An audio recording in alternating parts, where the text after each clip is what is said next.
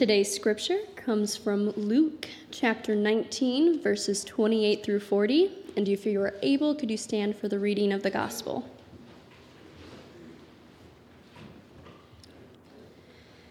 After Jesus had said this, he went on ahead, going up to Jerusalem. As he approached Bethphage and Bethany at the hill called the Mount of Olives, he sent two of his disciples, saying to them, "Go to the village ahead of you, and as you enter it, you will find a colt tied there, which no one has ever ridden. Untie it and bring it here. If anyone asks you, 'Why are you untying it?' tell them, 'The Lord needs it.'" Those who were sent ahead went and found it just as he had told them. As they were untying the colt, its owners asked them, "Why are you untying the colt?" They replied, "The Lord needs it."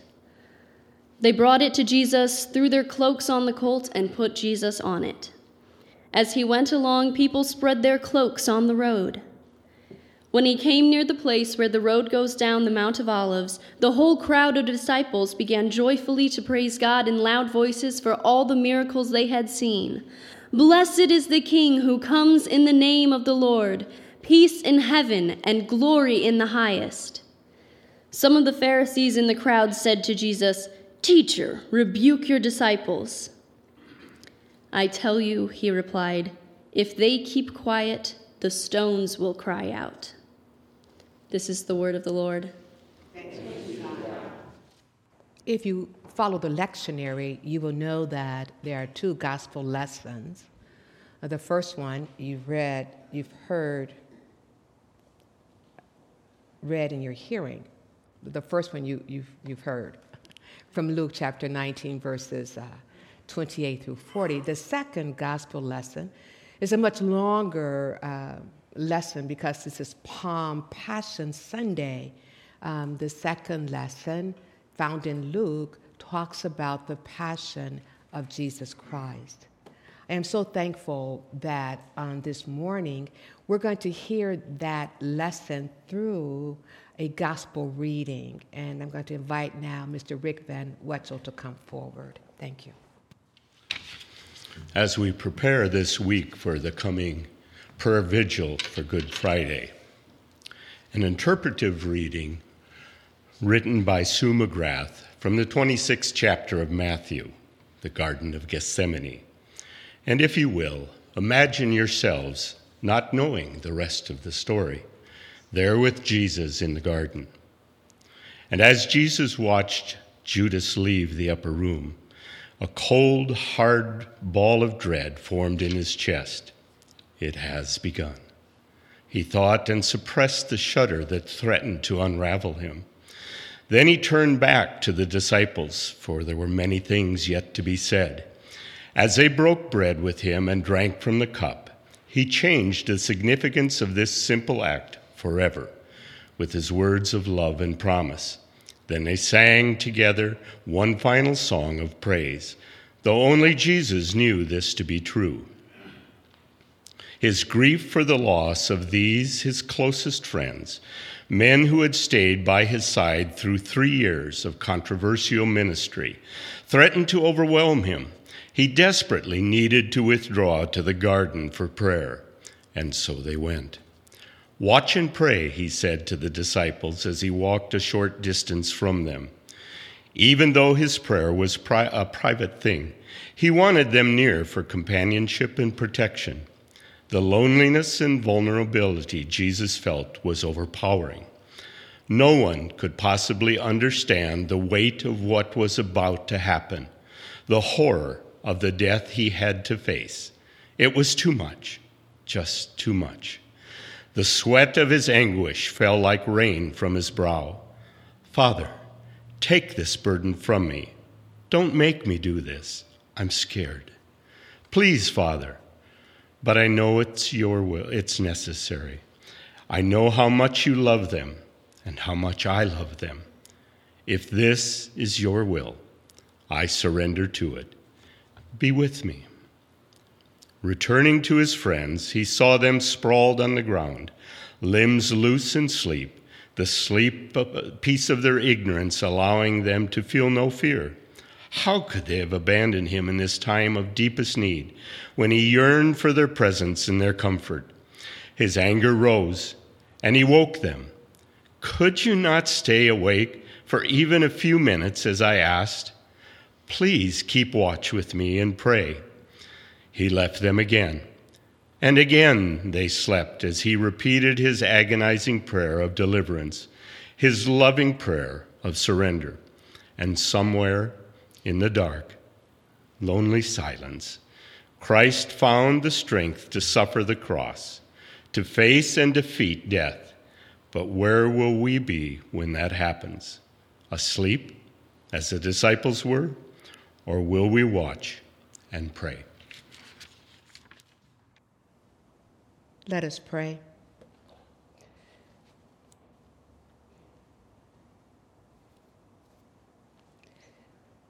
Speak, Lord, for we need to hear from you today. Thank you for the ways in which you have been speaking to us through song, through prayer, through the children's message, through silence, through the scripture reading. Continue to speak to us. In the name of Jesus Christ, I pray. Amen. I want to take this time to say thank you so very much to Lisbeth Benjamin and to Kristen Monroe for their leading us in the music ministry today. Whenever someone hears a very familiar text, it's easy for them to be lulled into a state of daydreaming. Whenever someone hears a familiar text, it's very easy for their minds to wander. Whenever someone hears a familiar text, it's very easy just to check out. I'm going to ask you to not let your minds wander. I'm going to ask you not to check out. As we look at this particular text, I want to make you mindful of something, just some background information, that as Jesus Christ is approaching Jerusalem from the west, you need to know that Herod Antipas is also approaching Jerusalem from the east. This Roman leader has his entourage. He's riding a war horse. He's demonstrating the power of Rome. And so every year, leading up to Passover, he makes this grand entrance to remind the people who really has the power. And may they not forget that Rome has the power. Jesus comes to Jerusalem from the west. And you heard the story, and Minister Becky articulated it so well. He's riding on a donkey. And his entourage? People like you and me,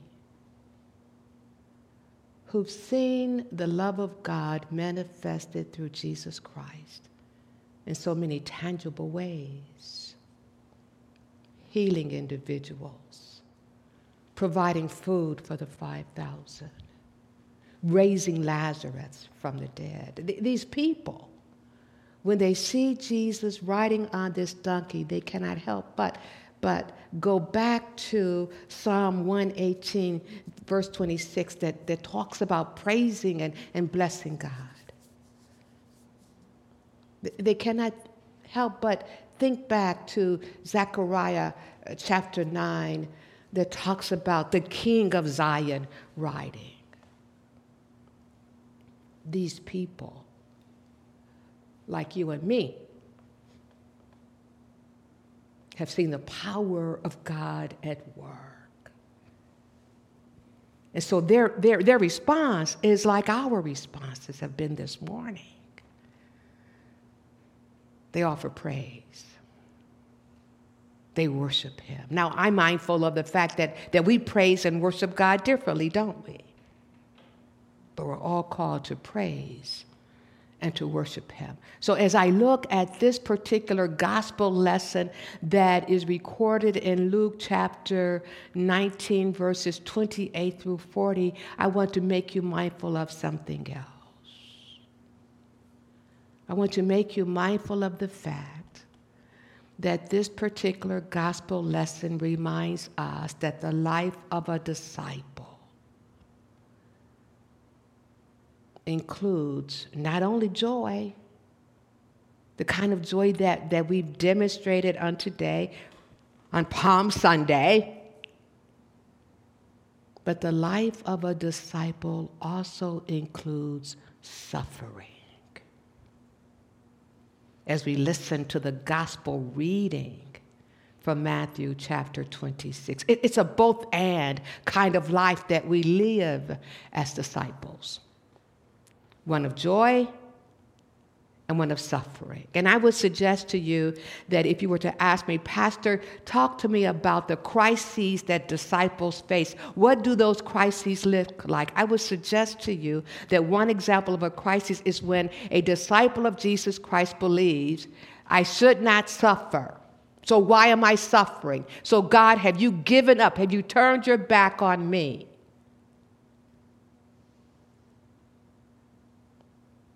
The life of a disciple is both and. One of both joy and also one of suffering. But as I look at this particular text, and let me just share with you, we have to be careful, and I appreciate Minister Becky's message today, because I know there are going to be some people who won't be here for Maundy Thursday service. Oh, you'll be here, but those other people. I know there are some people who will not be here for the Good Friday service of Tenebrae. You'll be here, but it's those other people I'm talking about. You know, there are some people, they have already skipped through Holy Week and they find themselves at Easter. And I want to say to you, beloved, in order for a disciple of Jesus Christ to truly celebrate Easter, we must go through our Good Fridays. In order for us to appreciate fully what Jesus Christ did for us on the cross on Friday, and then was resurrected on a Sunday morning called Easter, we must go through our Good Fridays. But this is what I want to leave you with on today. See, this is why Pastor can celebrate in the midst of Good Fridays.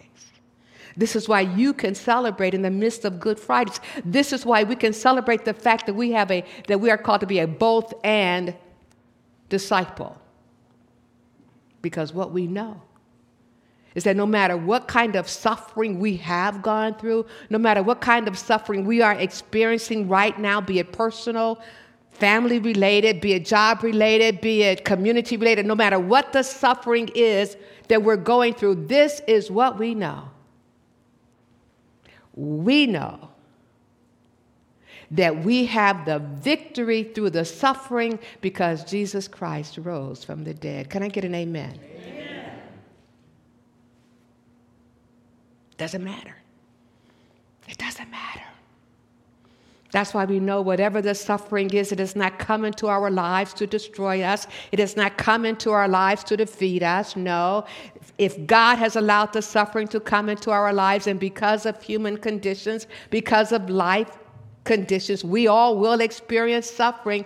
Don't try to play dodgeball when it comes to suffering. You're going to get hit. What we know is whenever the suffering comes into our lives, we know several things. One, we're not alone because Jesus said, I will never leave you, nor will I forsake you. Matthew chapter 28, check it out, verses 19 and 20. This is what we know, that the suffering that comes into our lives, it has not caught Jesus nor God all by surprise. Because Jesus said in John chapter 16, verse 33, in this world, you're going to have troubles. But be of good cheer. I've overcome the world. Amen. And finally, and this is the victory, I know that I will be victorious over that suffering because Jesus Christ rose from the dead with all power and has all power over any and everything that may come into my life. That's why the name of Jesus is so powerful. So yes, we're going to journey with Jesus during this Holy Week